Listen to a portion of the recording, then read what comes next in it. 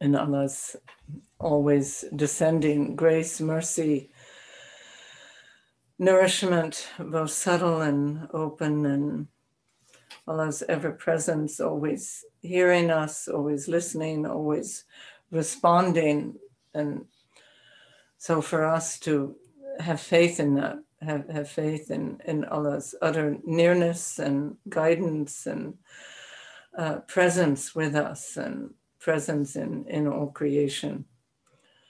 Ameen. Oh Allah, may we be or ones who are lit, ignited with your love and with your guidance, and may you guide us in every breath, every moment of our lives, O Allah, into the best and the most beautiful guidance, and may you open all your gates of beauty and goodness and mercy and love, and may you open the most sublime of your gates, O Allah, and may we hear you always in our heart and feel you always with us, and may we never fall into despair, and may humanity be uplifted and humanity recognize their true reality, their self. May they know their self and know their Lord, O Allah, and may we be able to distinguish clearly truth from illusion, and may we be peaceful and stay faithful even in times of distress or turbulence, O Allah, and may we be always rooted in the truth. May we become the truth. May we be the truthful ones. Amen. The peaceful ones, the felicitous ones who bring felicity wherever they go, and wherever their prayers go, wherever their thoughts go, who are channels of felicity for humanity. Amen. Amen. May we always be in awe and love to you, and staying humble. Amen. And utterly extinguished and utterly alive in you. Amen. Amen. Amen. Ya Allah. Ooh. Yeah, I mean, these times, as we know, the times of the greatest stress outwardly and chaos or difficulty can be times of great illumination and bring about. So it's truly the grain of sand that creates the pearl.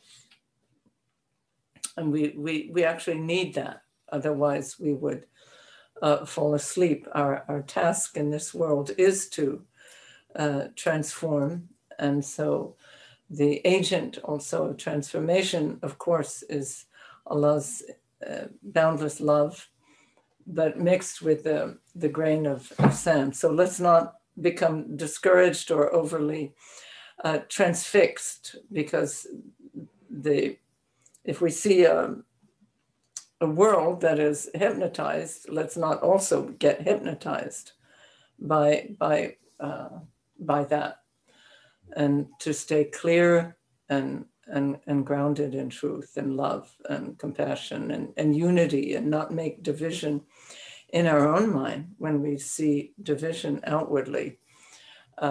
On the surface, it's only surface, for there is only unity. So we are people of Tawheed, we are people of unity whose every breath is La ilaha illallah, whether we voice it outwardly, but it's our truth ever since pre-eternity, but also ignited and reconfirmed in our bayat, in our hand-taking into the mystic lineage. So that's our reality. La ilaha illallah, Muhammad Rasulullah, La ilaha illallah, Fatima Khalifatullah, and so on, with all the prophets and mothers. So, alhamdulillah, we should always have a place in our heart for that joy and that ultimate place of ultimate happiness for all beings. And all beings are essentially happy. because that's the nature of creation. But we do go through different testings and states. So, but just remember that our essential nature is blissful and loving. Alhamdulillah. So good. Now it's good in the evening to stay with divine knowledge, but you know, it's also good to participate to some degree.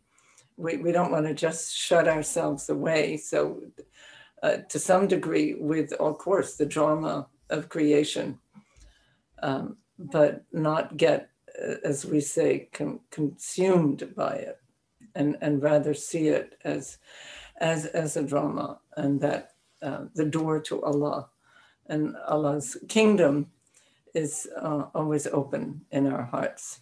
So, alhamdulillah.